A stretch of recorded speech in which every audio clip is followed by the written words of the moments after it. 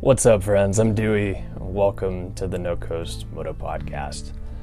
The last 9 years I've spent living all over the U.S., from Texas to Colorado to North Carolina and Florida.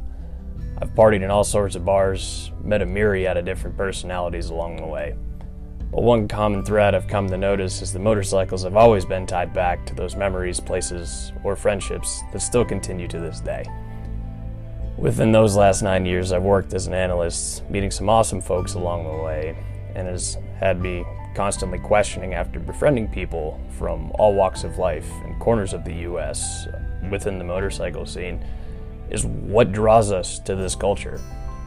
And depending on who you are, that answer could vary greatly.